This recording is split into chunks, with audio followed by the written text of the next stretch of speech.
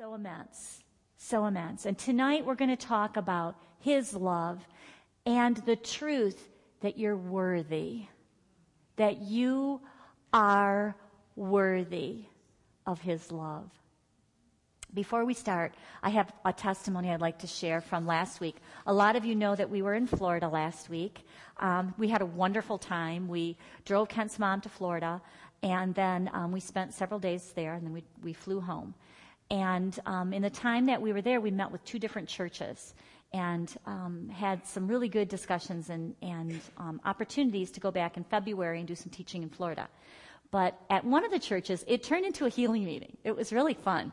We went to meet with the pastor's husband, and all of a sudden, the one of the girls that used to go to Life, so the people from Life, Debbie, Kelly, I just drew a blank. Debbie and Brett Kelly. Those of you who go to Life probably know them. But anyway, that's their church now. And so they were there, and the pastor's wife, and then all of a sudden they started bringing in all kinds of people. And they would say, this person has this, would you please pray? This person's dealing with this, would you please pray? So Kent and I, and all of us in agreement, prayed for many things. And the Holy Spirit, He was just precious, as He always is, but He was just powerfully moving. And I got a phone call. That was on Tuesday. On Thursday, I got a phone call. And one of the men that we had prayed for had been tested for prostate cancer. And he hadn't got the results yet. But he gave me enough information to say that there was definitely reason to suspect the cancer. So I don't know what was going on, but it was, he was worried. He was very worried. So we prayed for this man. I got a call on Thursday from a man who was absolutely ecstatic. He said, it was negative. The report was negative. He was on cloud 9. And this is what he said, which was interesting. He said, I didn't expect that. Now we teach to expect God's best. But this church that we're going to be ministering at hasn't had that kind of teaching. So it's something new. So anyway, so this was on Thursday. And then when I'm on the phone, he said, I have somebody visiting me. He said he's like a surrogate son to me. And he and his wife are visiting from Philadelphia. And he's been diagnosed with prostate cancer, testicular cancer, and it's affected his pancreas. So bad report. The man is 40 years old, and he's just handsome young man. And he said, is there any way we can meet? This was on Thursday, and we were flying home on Friday. So I said, well, I'm trying to brainstorm how we can connect. And we were flying out of Sarasota, and they're from near that area, which is a little ways from where Kent's mother lives. So we planned to meet in the airport. So this is a first-time healing meeting I've ever done in an airport. It was awesome. So we connected. We had a certain time we were going to meet before we were going to fly out, and we're literally in the ticketing area of the airport. But that's not a really busy area usually.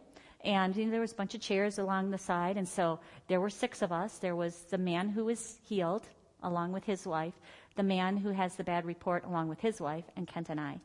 And we started ministering to them. Started telling him about God's truth. Kent, thank goodness, had one of those little books in his backpack because he took it to Florida with him because I didn't have any with me. So he got that out of his backpack and gave it to the man, and we shared what God's word said and says, and then we prayed for him. And then he was getting ready to fly back to Philadelphia, and we were getting ready to fly back to Michigan, and God just opened such an amazing door for us to minister to this man. While we were there, one of the things that we did was we shared testimonies. Tom, we shared your testimony. Doug, we shared your testimony. That's powerful. There's power in the testimony. It is a prophetic word. And as we shared about Tom's testimony, who was healed of testicular cancer, and Doug, who was healed of prostate cancer, and this other man, Paul, who got the good report from prostate cancer. This man came looking just defeated and full of fear. And we were able to give him hope and expectation of something other than what the doctor had for him. So it was pretty cool. Pretty cool, yeah. So God is in the business of meeting us wherever, airports, wherever. It's awesome. Ken, do we need a little more light in here? It feels really dark to me. Okay. Okay. Would you please, if you do not have a handout that says claiming unworthiness, holding back the hand of healing. If you don't have a handout, raise your hand and we'll get one to you. Okay, we got somebody over here. Okay. The last couple of weeks that I've taught, we've been talking about forgiveness. We've been talking about the amazing completed work of the cross and the forgiveness that has been provided through Jesus and through his blood. We've been talking about the importance for us to forgive others. And the last time that we got together, oh my goodness, the Holy Spirit was so precious, so tender. And I really believe that there was freedom. People were set free from being held captive, holding on to things that maybe they didn't even realize they were holding on to as the Holy Spirit revealed things to them. Tonight we're going to talk about another piece that's critical, and that is forgiving yourself.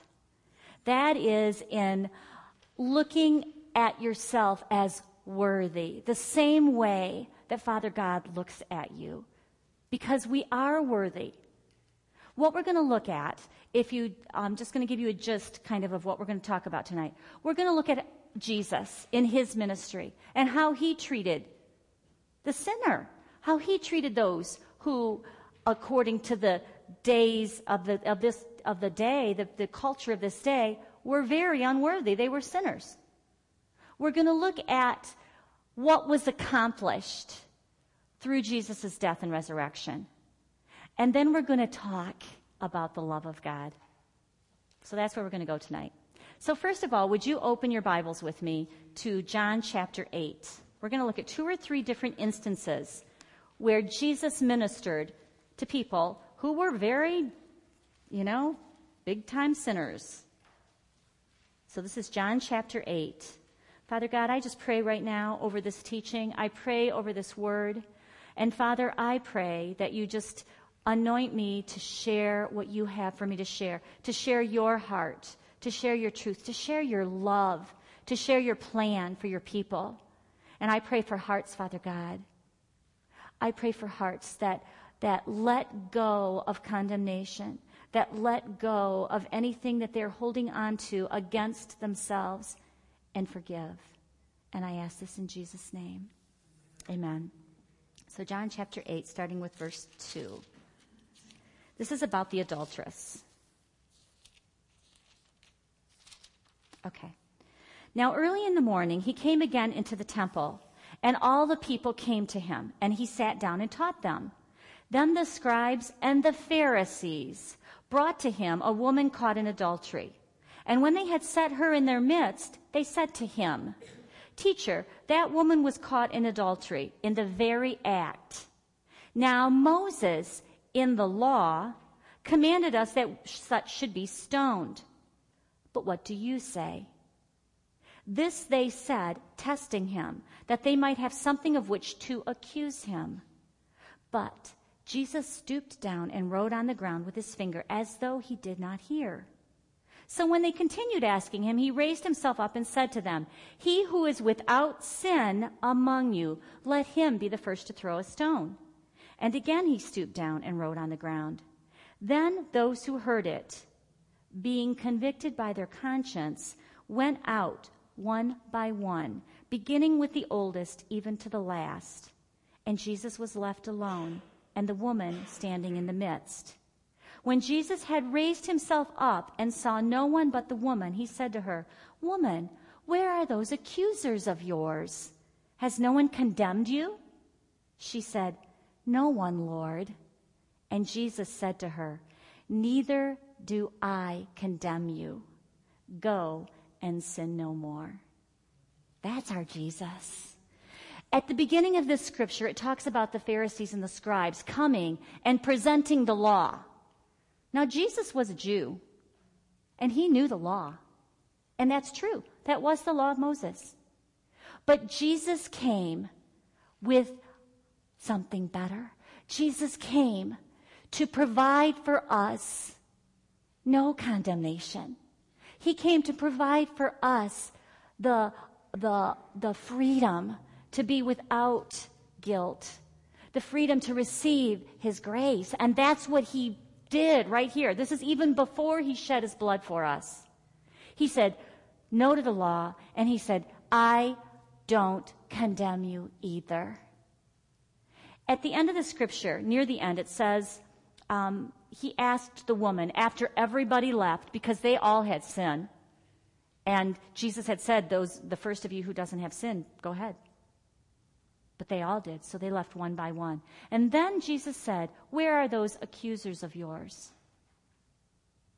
That word accusers is the name given to the devil by the rabbis. So the word is kategoros. And that word, that Greek word, is the word given to the devil by the rabbis. Satan, the name, the Satan, his name means accuser. It's another name for Satan, is the accuser. The accuser, the enemy, never talks about your good points. He's there to present for you all of your failures and to show you evidence of your failures. You see, that's what Jesus is saying here. He's saying the accuser is the one that points out your failures, not your good, not your heart. Points out the evidence, the proof of your failures, the proof or the evidence of your sin. And that's what Jesus was saying. Where are the accusers? She says, there's nobody here. Nobody's left. And he said, neither do I accuse you. Jesus isn't an accuser. That's not who he is. He acquitted her. He canceled out the offense. It's not that she didn't have an offense, but he acquitted her of the offense. He set her free of the charge. What I want to show you through these several scriptures, and there are a lot of them. I'll refer to some of them that we don't have time to read. But that's our Jesus. He's the Jesus of no condemnation. The next scripture is Matthew chapter 9. Will you turn there with me? Matthew 9. Jesus did not condemn her. He said, no, I don't condemn you either. He was the only one without sin. He was the only one that could have thrown a stone according to the law. Matthew chapter 9. This is about Matthew. Matthew wrote one of the Gospels, and this is about when he was called to be a disciple, to be one of Jesus' 12 disciples or apostles. As Jesus went on from there, he saw a man named Matthew sitting at the tax collector's booth. Before I go any further, I want to tell you about the tax collectors. The tax collectors of the day were lumped together with sinners, harlots, Gentiles. The tax collectors were as offensive to the Jews for their economic and social practices as lepers were for their uncleanness. They were seen as just scum because of their social and economic practices. They were excluded from the people of God. In the Jewish culture, the tax collectors were dirt because of their very unethical practices.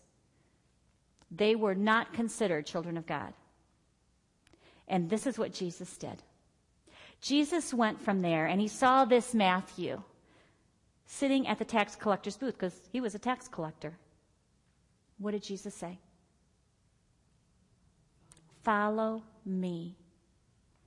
He said, follow me, and Matthew got up and followed him.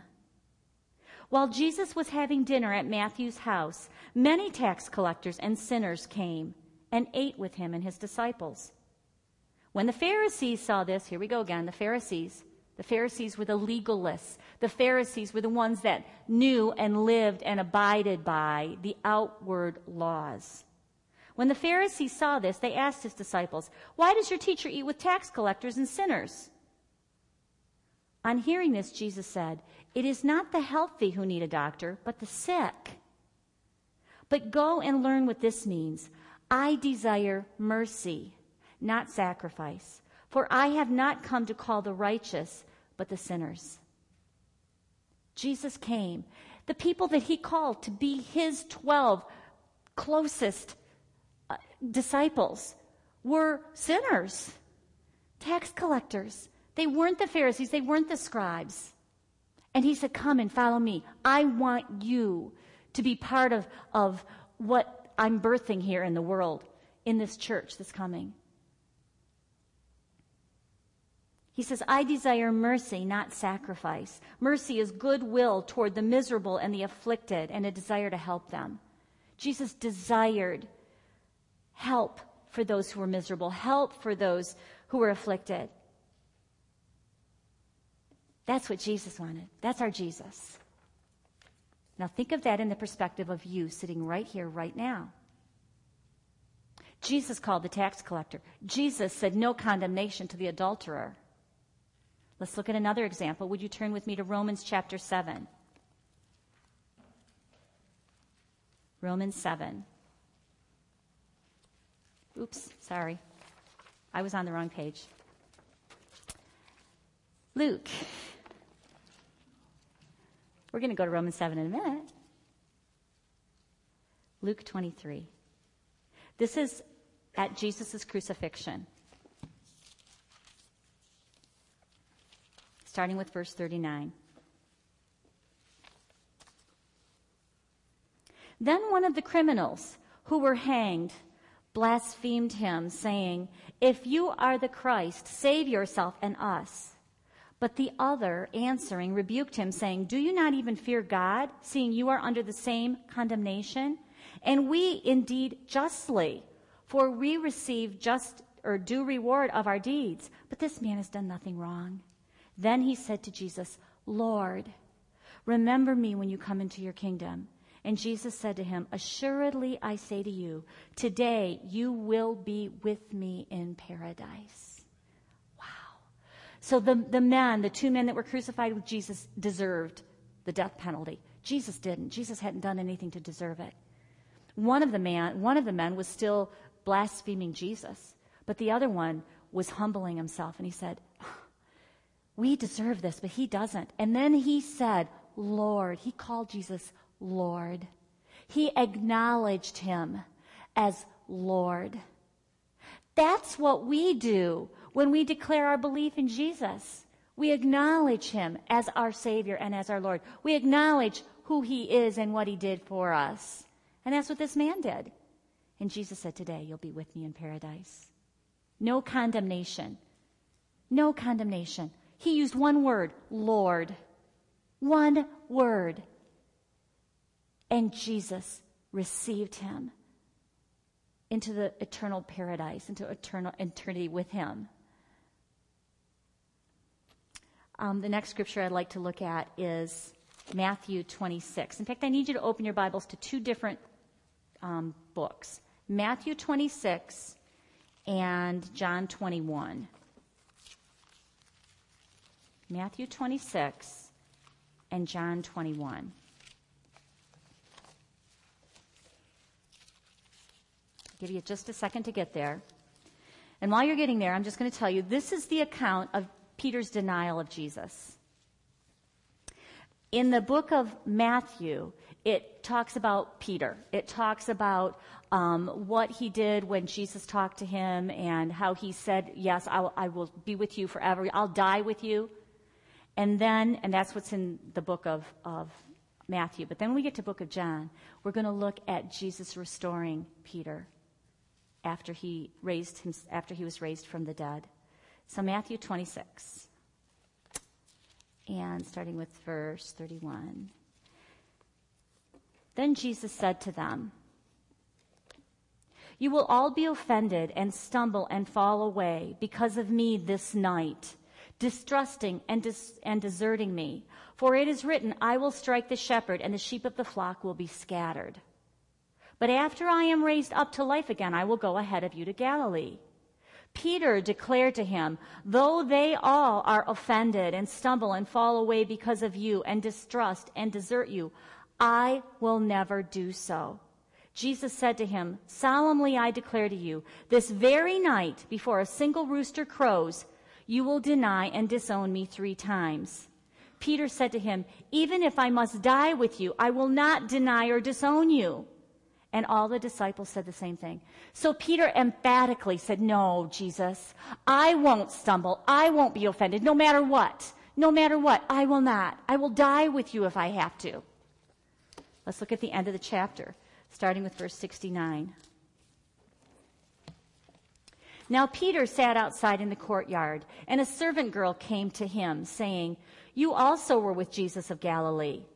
But he denied it before them all, saying, I do not know what you're saying." And when he had gone out to the gateway, another girl saw him and said to those who were there, "This fellow also was with Jesus of Nazareth."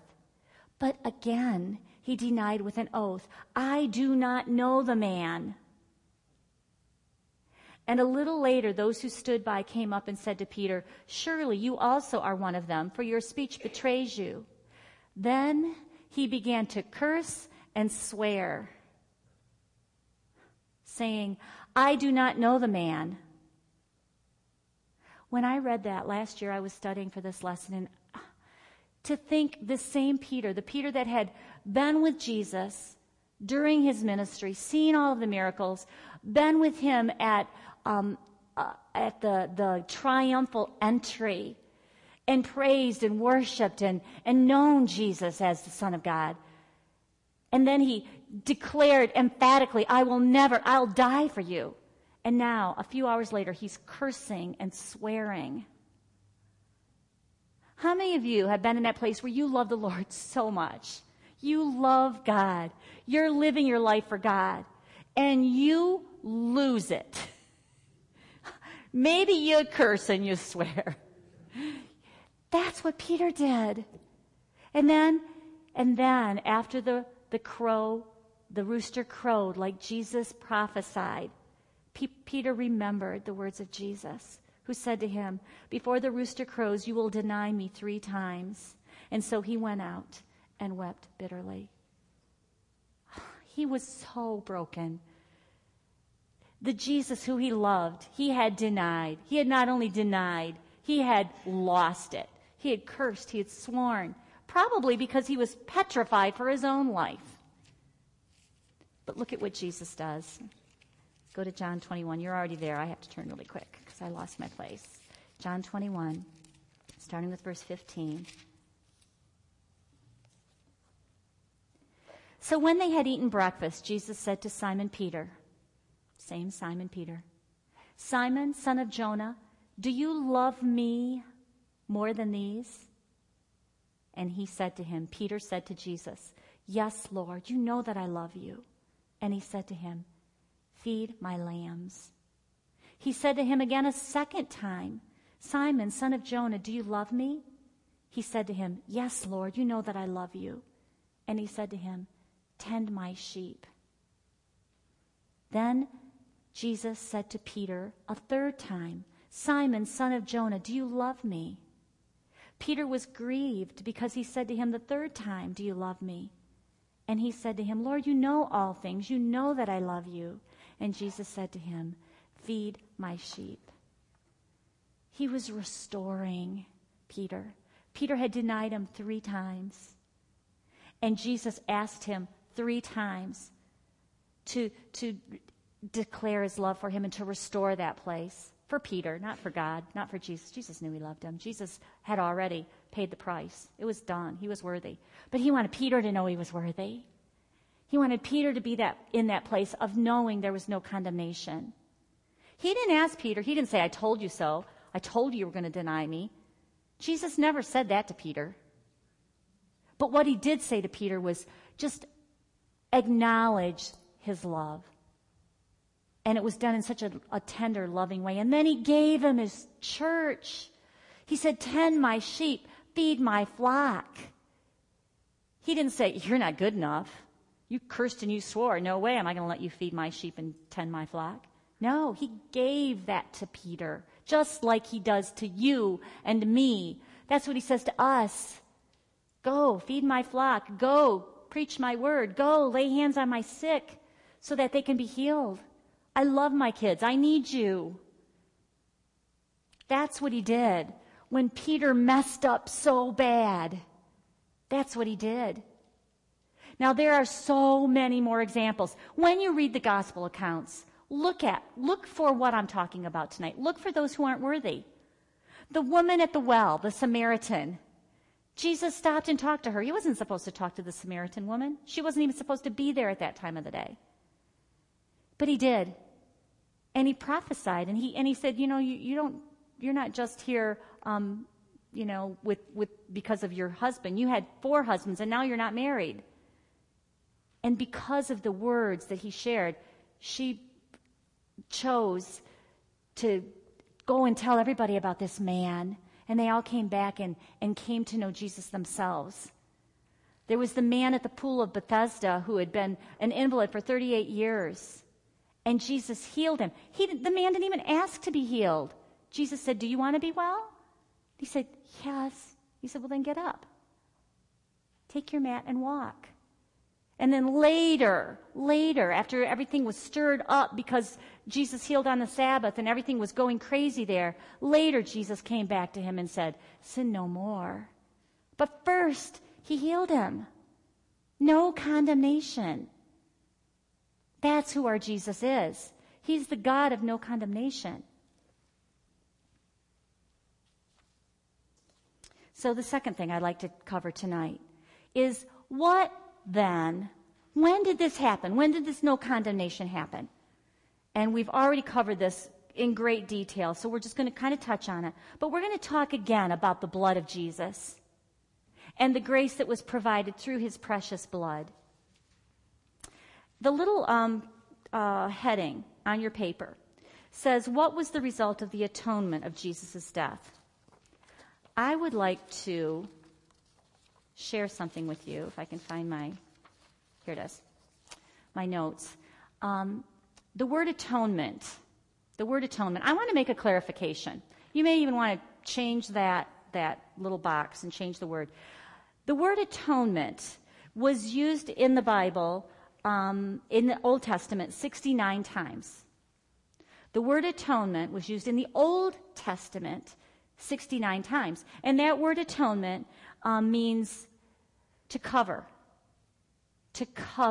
sin, not to take away sin.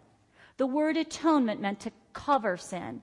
And if you know about the sacrificial system, you know that they killed the animals to sacrifice them, to cover the sins of the people. But it didn't take away the sins. Now, it was used in the Old Testament. There's lots of writing about the sacrificial system and the atonement. But in the New Testament, that word is only used once.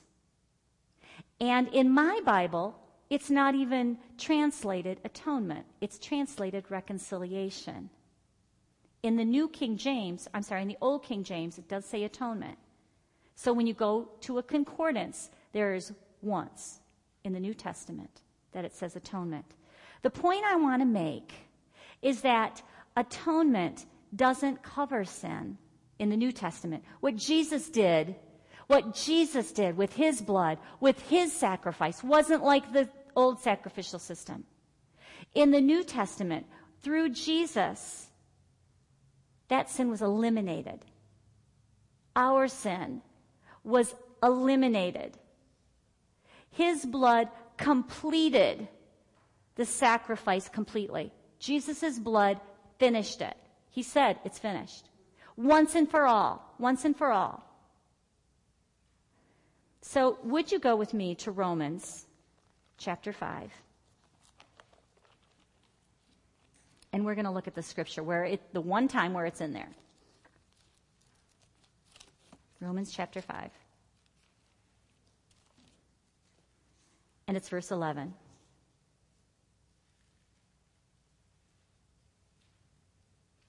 In fact, I'm going to start with verse 10.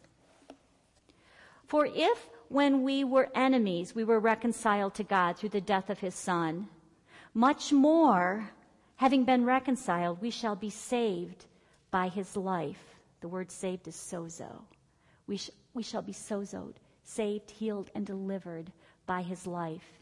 And not only that, but we also rejoice in God through our Lord Jesus Christ, through whom we have now received the reconciliation. That word reconciliation is the only time atonement, the Greek word for atonement, is used in the New Testament.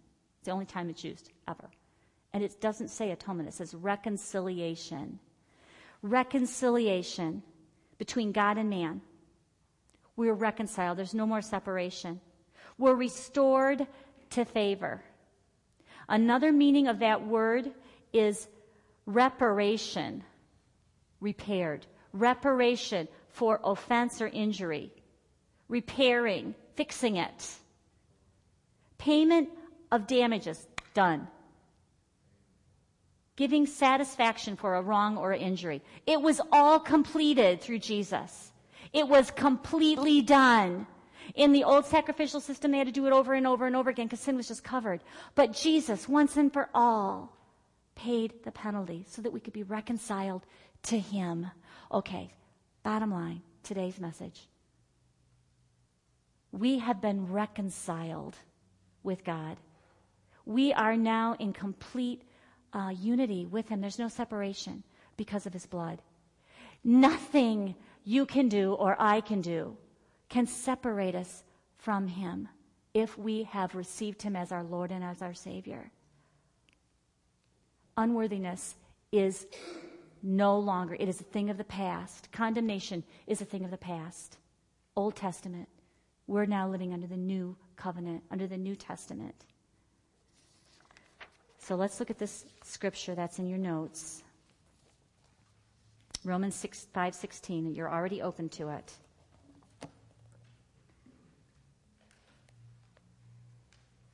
Nor is the free gift, this is what we're talking about, the atonement, the reconciliation, nor is the free gift at all to be compared to the effect of that one man's sin.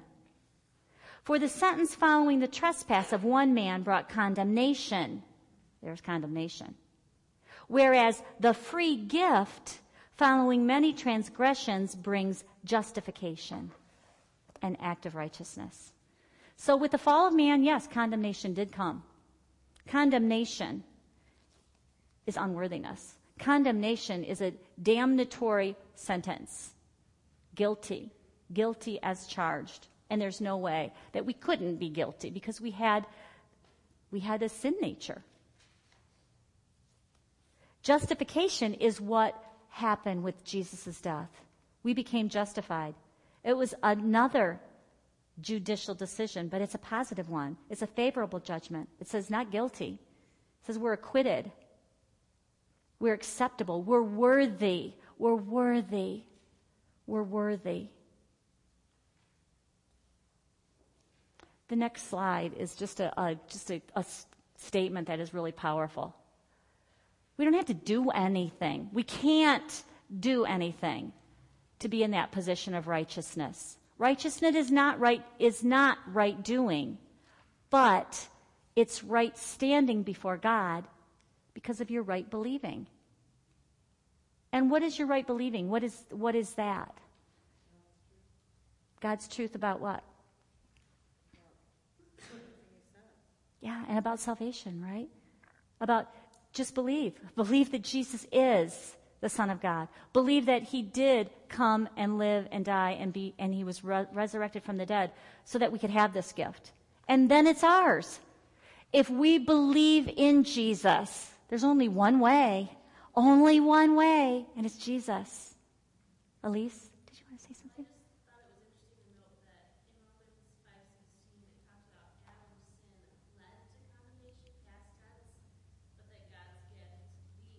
Oh, that's good. That's good. That's good. And it is present tense. It is today. That's really good. Past tense, Old Testament, done, finished for believers. Present tense, forever. Past, present, future sin. We're done with condemnation. It is no longer any part of us. Romans 8. Turn 2 chapters over, and let's read this one together. Romans 8, verse 1 and 2.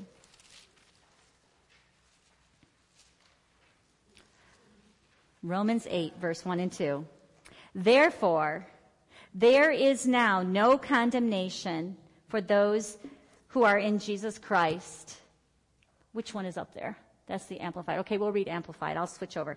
Therefore, there is now no condemnation, no adjudging guilty of wrong, for those who are in Christ Jesus, who live and walk, not after the dictates of the flesh, but after the dictates of the Spirit.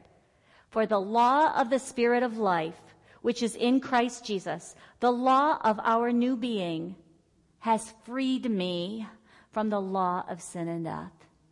Amen. There is now no condemnation for those who know Jesus. No condemnation. There is no condemnation. We're worthy because of Jesus. We have been freed from the law of sin and death. And we now live under the law of the Spirit of life, the fullness of life. The power in the Old Testament was the power of sin. The power in the New Testament is the power of love. The power of love has freed us from the power of sin. The power of God's love has freed us from the power of sin. But we have to receive His love. That's why I wanted to worship Him with that song at the beginning about His love. The amazing love that He has for us. The next scripture we're going to read from the Message, so you don't need to turn there because it's very much different probably than your translation, but I love this little section of scripture. I think we've all been in this place that Paul is in when he wrote this, where he's like, I've tried everything, I keep messing up. We all do. It doesn't matter. We all have those times where we know what's right and we mess up. But it doesn't matter. We are still in that position of righteousness. We are still in that place of no condemnation. Look at what this says. I've tried everything and nothing helps. I'm at the end of my rope. Is there no one who can do anything for me? Isn't that the real question? The answer, thank God, is that Jesus can and does.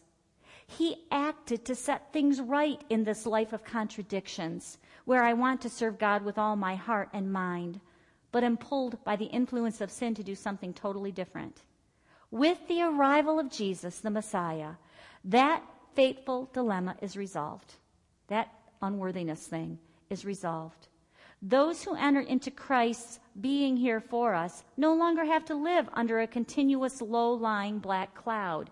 That's unworthiness, that continuous low-lying black cloud. A new power is in operation. The Spirit of life in Christ, like a strong wind, has magnificently cleared the air, freeing you from a fated lifetime of brutal tyranny at the hands of sin and death. Tyranny is being under control. We're not under control of sin. We have dominion over sin. Amen. The power of love has freed us from the power of sin. The power of life in Christ has freed us from the power of sin. And the way this scripture is phrased, it says that it literally, like a strong wind, has taken away that cloud. It's no longer there unless you buy the lie.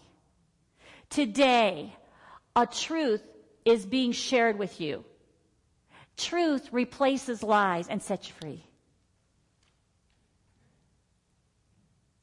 So, we saw how Jesus lovingly forgave and healed the sinners.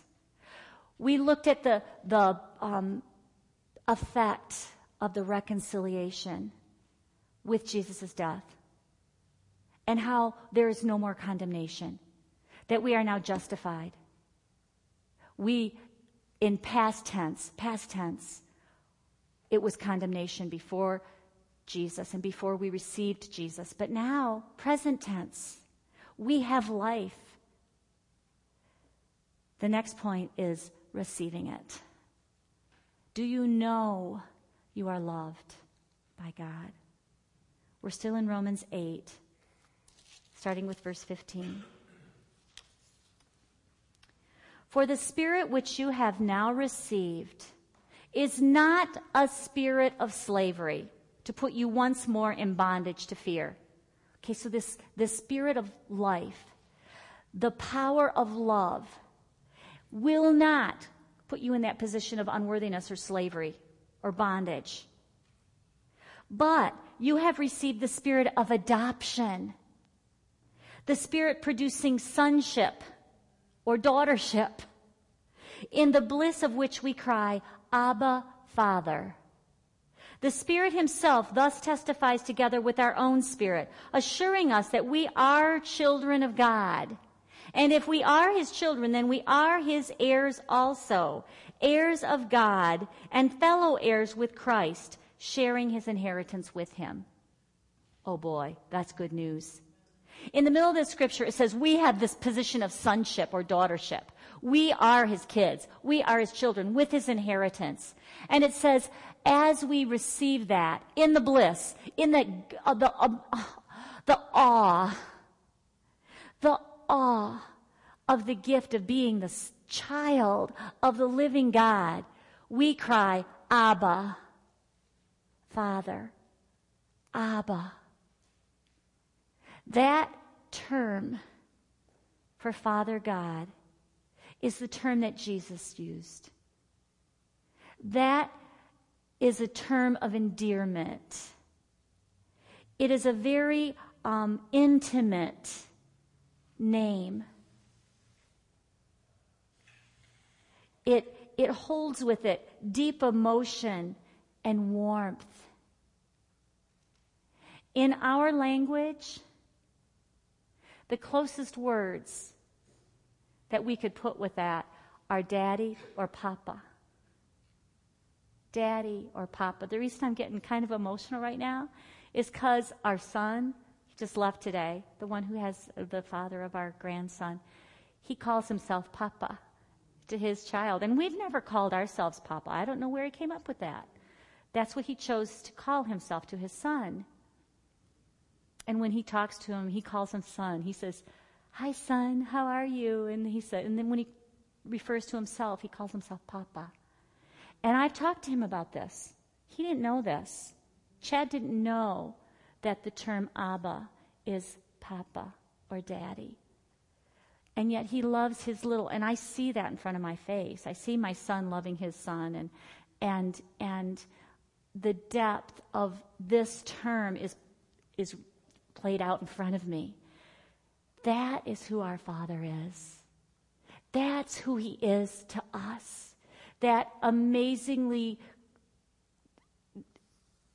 loving, close person in our lives. It's a big deal. But maybe you don't know him that way. And that's why I want to take a minute to talk about this character of God. I wrote in my notes, and I've got it highlighted, that Father God is more than unconditional love. Yes, his love is boundless. Yes, it's unfathomable. Yes, it's the highest summit in the greatest degree. Yes, but it's more. My son loves his son so deeply, but it's more. He wants to provide for his son.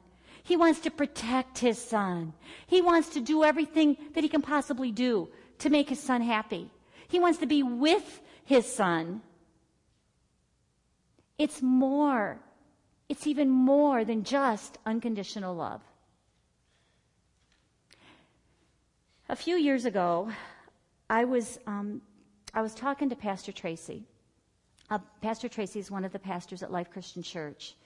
And I was talking to her about a specific person I was ministering to. And out of the blue, she stopped the train of thought or conversation we were having, and she said, "Cindy, I have a question for you." And she said, "What kind of a relationship do you have with your father?" And I said, "Well," I said, "my family is really, really close. My whole family. I've got a very close relationship with my father, my mom. All my siblings were really a close family. They're very loving. My parents are very loving to each other. They always have been, very affectionate towards one another and towards us. You know? And Pastor Tracy said to me, she said, I knew that. And I said, well, why? She said, because you know the love of God. I can tell that you know the love of Abba. And one of the reasons is because I've had a very healthy relationship with my father. And I know in the natural the love of a father, the healthy, good love of a father. The reason I'm saying this is because if you don't have that kind of a relationship with your father on earth, maybe you've never known him. Maybe you never had a father. Maybe you had just a mama, you know, and your father wasn't a part of your life. But whatever the case, if you haven't had a healthy relationship, it may be hard for you to receive the love of Father God because you don't have anything in the earthly realm to compare it with. But that doesn't mean it's not possible. That doesn't mean it's not possible. Pastor Tracy, when she was talking to me, the conversation went on. Her father, her earthly father, was not that kind of a loving father. And she went through a time of her life where she was very, very hurt, very broken. Very broken. And God showed her that she needed to receive his love. And this is how she did it. She started meditating on the love of God. She went to the Bible and she found scriptures about God's love for us, like some of the scriptures we've already talked about, like the one in Ephesians that talks about how great his love is and how high and how wide and how deep. And there's a lot of amazing scriptures about the love of God. And she took scriptures about his love and she started meditating on them. And she started speaking them out loud. She started making them personal and putting her name in there, putting herself in those scriptures. And as she did that, she began to have heart knowledge about the love of God. And then she was healed of the brokenness. It was a process.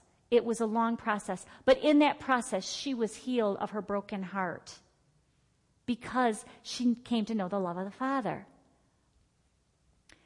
So let's look at one of those scriptures about the amazing love of God. We're still in Romans chapter 5.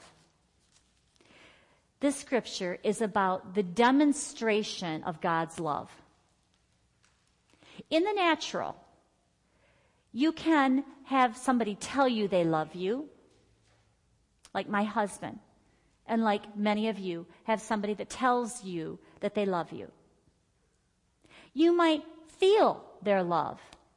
I love my husband dearly, but at the beginning of a relationship, there's a whole lot of emotions, very strong emotions that go with that. So there's emotions of love. There's words of love, but there's also demonstrations of love, and that's what this scripture shows us. It demonstrates God's love for us. Romans 5, starting with verse 6. You see, at just the right time, when we were still powerless, Christ died for the ungodly. Very rarely will anyone die for a righteous man, though for a good man someone might possibly dare to die. But God demonstrates his own love for us in this: while we were still sinners, Christ died for us. God demonstrated his love for us through the death of his Son. And the next scripture is, again, a Message Bible scripture, so you can just read it from the screen. Another beautiful scripture that shows the demonstration of Abba's love for us. So what do you think?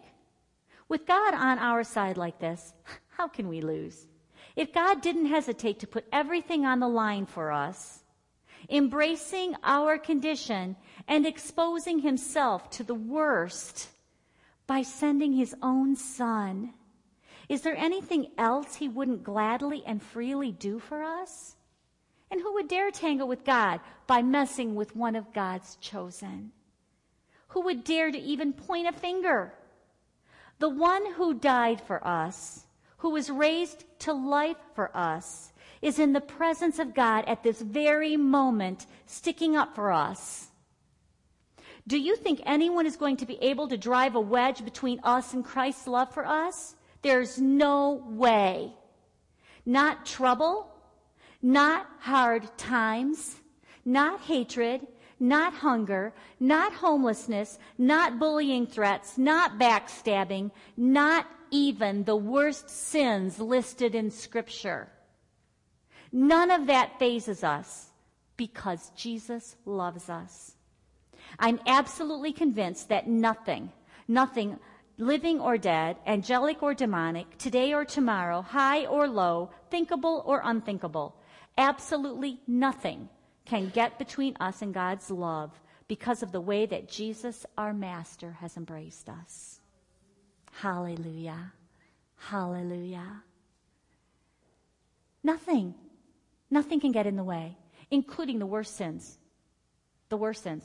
That will not drive a wedge between you and God because you're worthy. Because that is no longer a separating factor. It's gone. It's been eliminated. So unworthiness or condemnation cannot get in the way of God's love unless we let it. And that's the last point I'm going to make. But before I do that, I would like to show you God's love for you. In your handout, there is a sheet. This is similar to what Pastor Tracy did when she was needing healing of a broken heart and she didn't know the love of a father. She didn't know the love of her earthly father, and she didn't know Abba Father's love personally. This is a pastor, guys. She didn't know Abba's love personally. And this is what she did to come to know his love so that she could receive healing for her broken heart. These are paraphrased scriptures. The reference is here. This is from, probably many of you have heard of it. It's called the Father's Love Letter. You can go online. This is the majority of it. I think that I left a couple of the scriptures out. But these are just scriptures, paraphrases of God's word for you to tell you about his love for you. So right now, I just want to take 1 minute to read this with you. And we're just going to declare his love for us. This is something that you can do on your own. And just meditate on his love for you. So let's read it together. Father, you love me. I receive your unconditional love. I am fearfully and wonderfully made. You knit me together in my mother's womb and brought me forth on the day I was born. It is your desire to lavish your love on me, simply because I am your child and you are my father. You offer me more than my earthly father ever could, for you are the perfect father. You love me with an everlasting love. You are my greatest encourager. You care for me affectionately, and you care for me watchfully. You are the Father who comforts me in all my troubles. When I am brokenhearted, you are close to me. As a shepherd carries a lamb, you have carried me close to your heart. You are my Father, and you love me even as you love your Son, Jesus. Jesus died so that you and I could be reconciled. His death was the ultimate expression of your love for me. If I receive the gift of your Son Jesus, I receive you, and nothing will ever separate me from your love again. Father, you love me. I receive your unconditional love. Amen.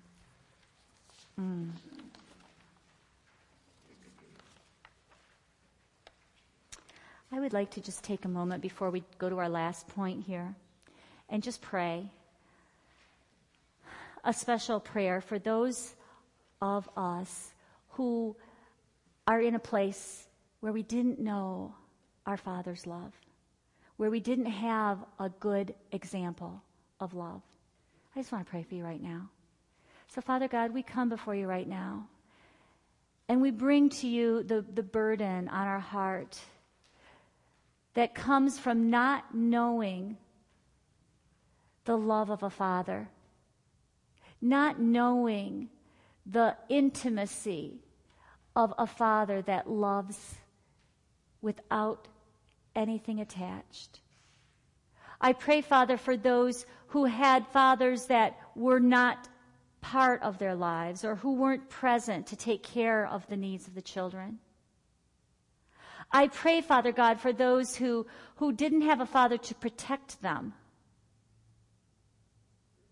I pray, Father, for those who didn't have a father to provide. I pray, Father God, for those who didn't have a father to spend time with them. I pray, Father God, to those who didn't have a father to talk to them or to listen to them or to guide them and help them. I pray, Father God, for those who had fathers that were harsh, angry, and not affectionate. I pray, Father, for those of us who didn't have fathers who showed affection. I pray, Father, for those who didn't have fathers that said, I love you. I just bring this to you, Father God. And I renounce the lie, God, that you are anything like that. And I declare that you are the God who loves well. That you are the God who protects us and provides for us and talks to us and listens to us and guides us. You are the God who wraps your arms around us and holds us close to your heart.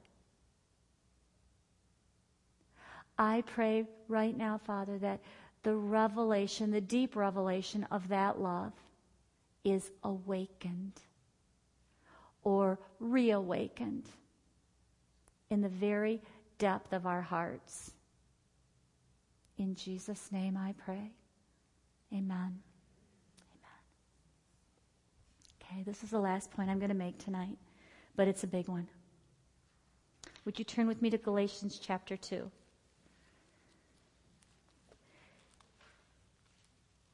Jesus died to reconcile us to God.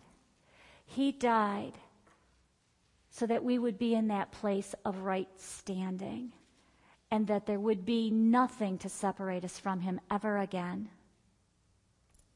But Galatians chapter 2, starting with verse 20,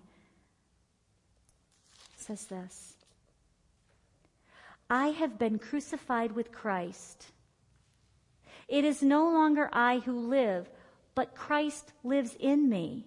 And the life which I now live in the flesh, I live by faith in the Son of God, who loved me and gave himself for me.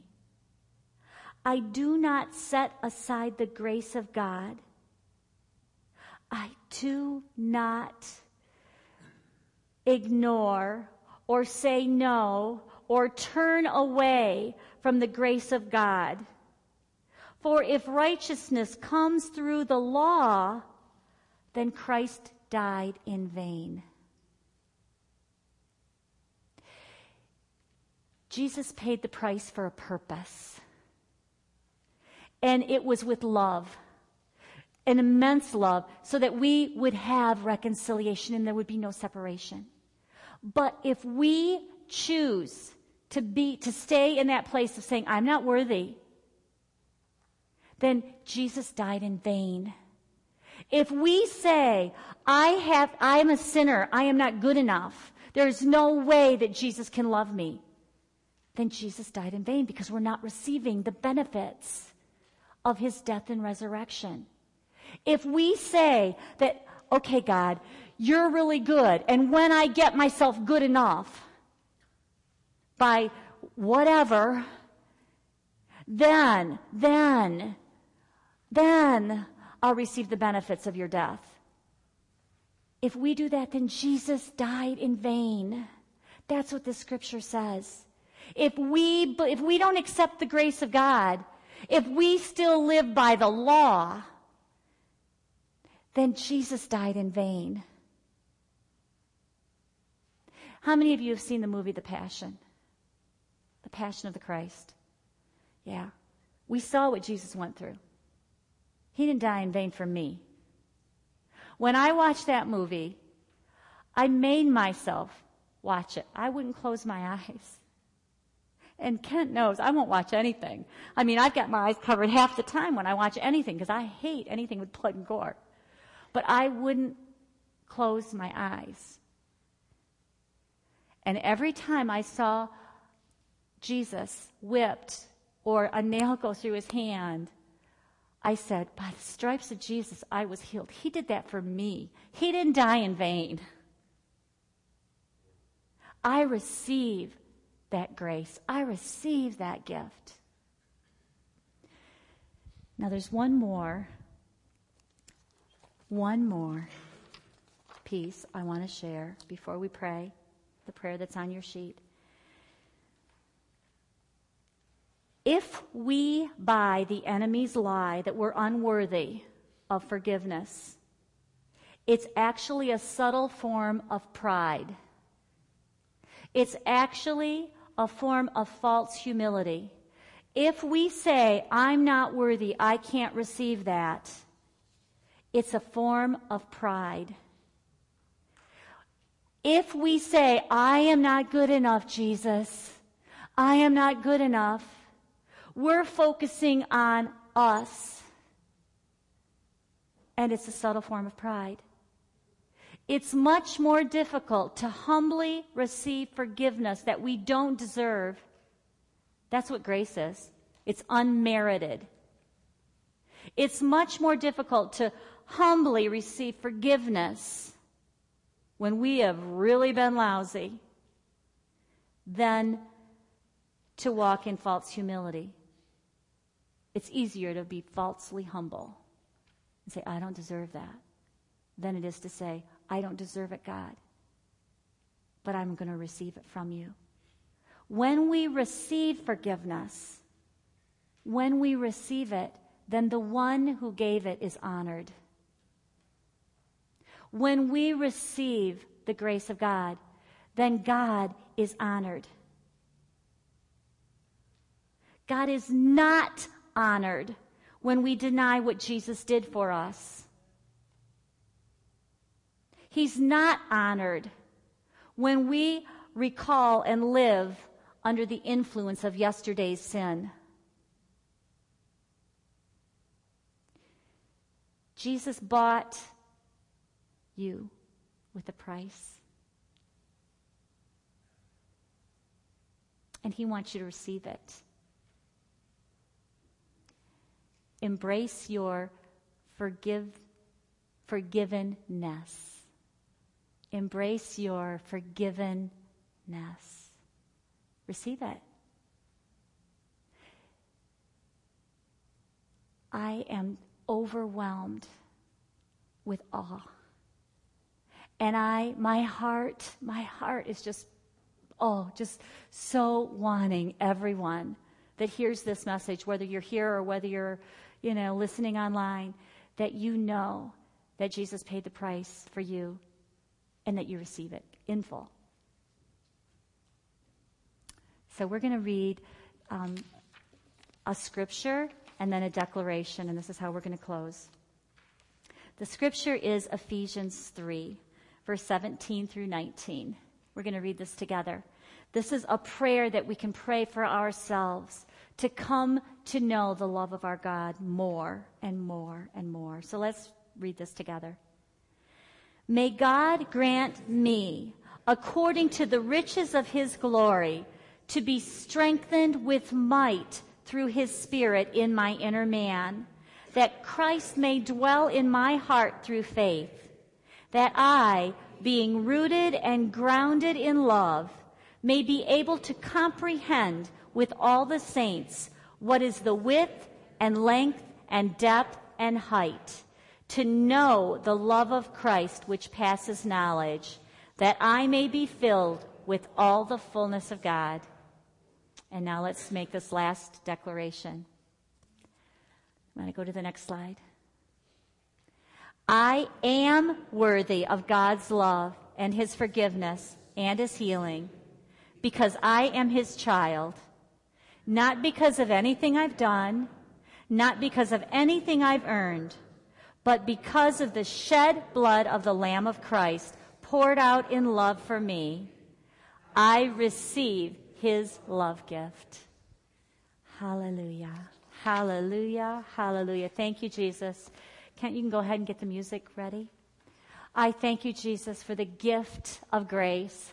I thank you, Jesus, for your love. And I thank you, Father, for revealing your truth. I pray that truth takes the place of the lie of unworthiness, that your truth of grace, that your truth of love, that your truth of the fullness of Jesus' gift takes the place of any condemnation that we've been holding on to. That's a lie. That's a lie of the enemy. And I pray, Father God, that the truth replaces the lie and sets us free. Sets us free to receive everything that you have for us. Friends, he doesn't just forgive. He forgives for a purpose. He forgives to give you the abundance of life that Jesus came to provide, including healing, including wholeness. I pray right now for hearts wide open to receive everything that you have for them, Father. Hearts wide open to receive. In Jesus' name.